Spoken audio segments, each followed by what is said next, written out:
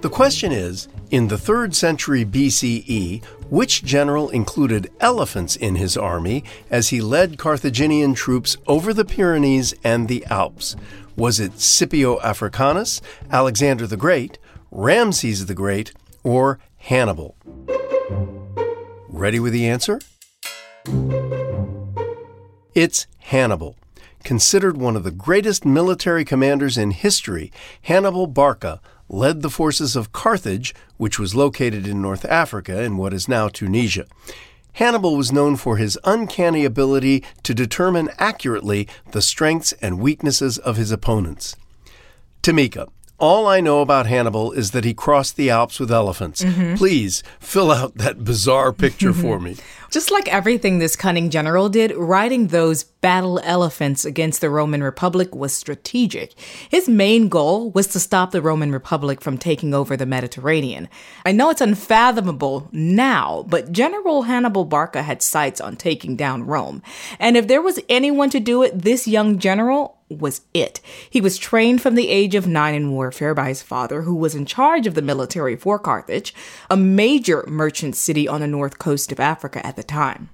So this general wanted to take on Rome? That sounds like an impossible task. Well, now it does, because we know that the Roman Empire came to be one of the biggest and most influential in the world that ruled for hundreds of years.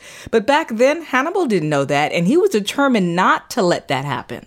Well, what was his reason for wanting to take down Rome? Survival. The backdrop for Hannibal's motivation starts with the First Punic War, which ended up being a part of a series of 3 wars in the 2nd and 3rd centuries BCE. It was all rooted in Rome's urge to expand. Now, at the time, Carthage was dominant in the Western Mediterranean. The first war was led by his father, and although he was winning, Carthage surrendered. This led his dad to vow to take on Rome, but he was aging. So his next best solution would be to train his son, Hannibal. Exactly. So after losing the First Punic War, his dad headed to Spain to create a new training ground in what became the city of New Carthage. And Hannibal does end up leading a very successful war for years, but Rome wins again, ending what became known as the Second Punic War. This was the beginning of the end for Carthage's rule in the Mediterranean.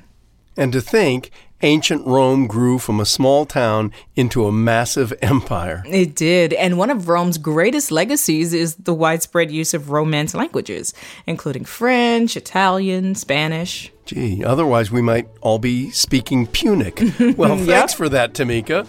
That's it for now. I'm Murray Horwitz. And I'm Tamika Smith. We're Ask QOTD on Twitter and Facebook, or subscribe to us on our website, askqotd.com.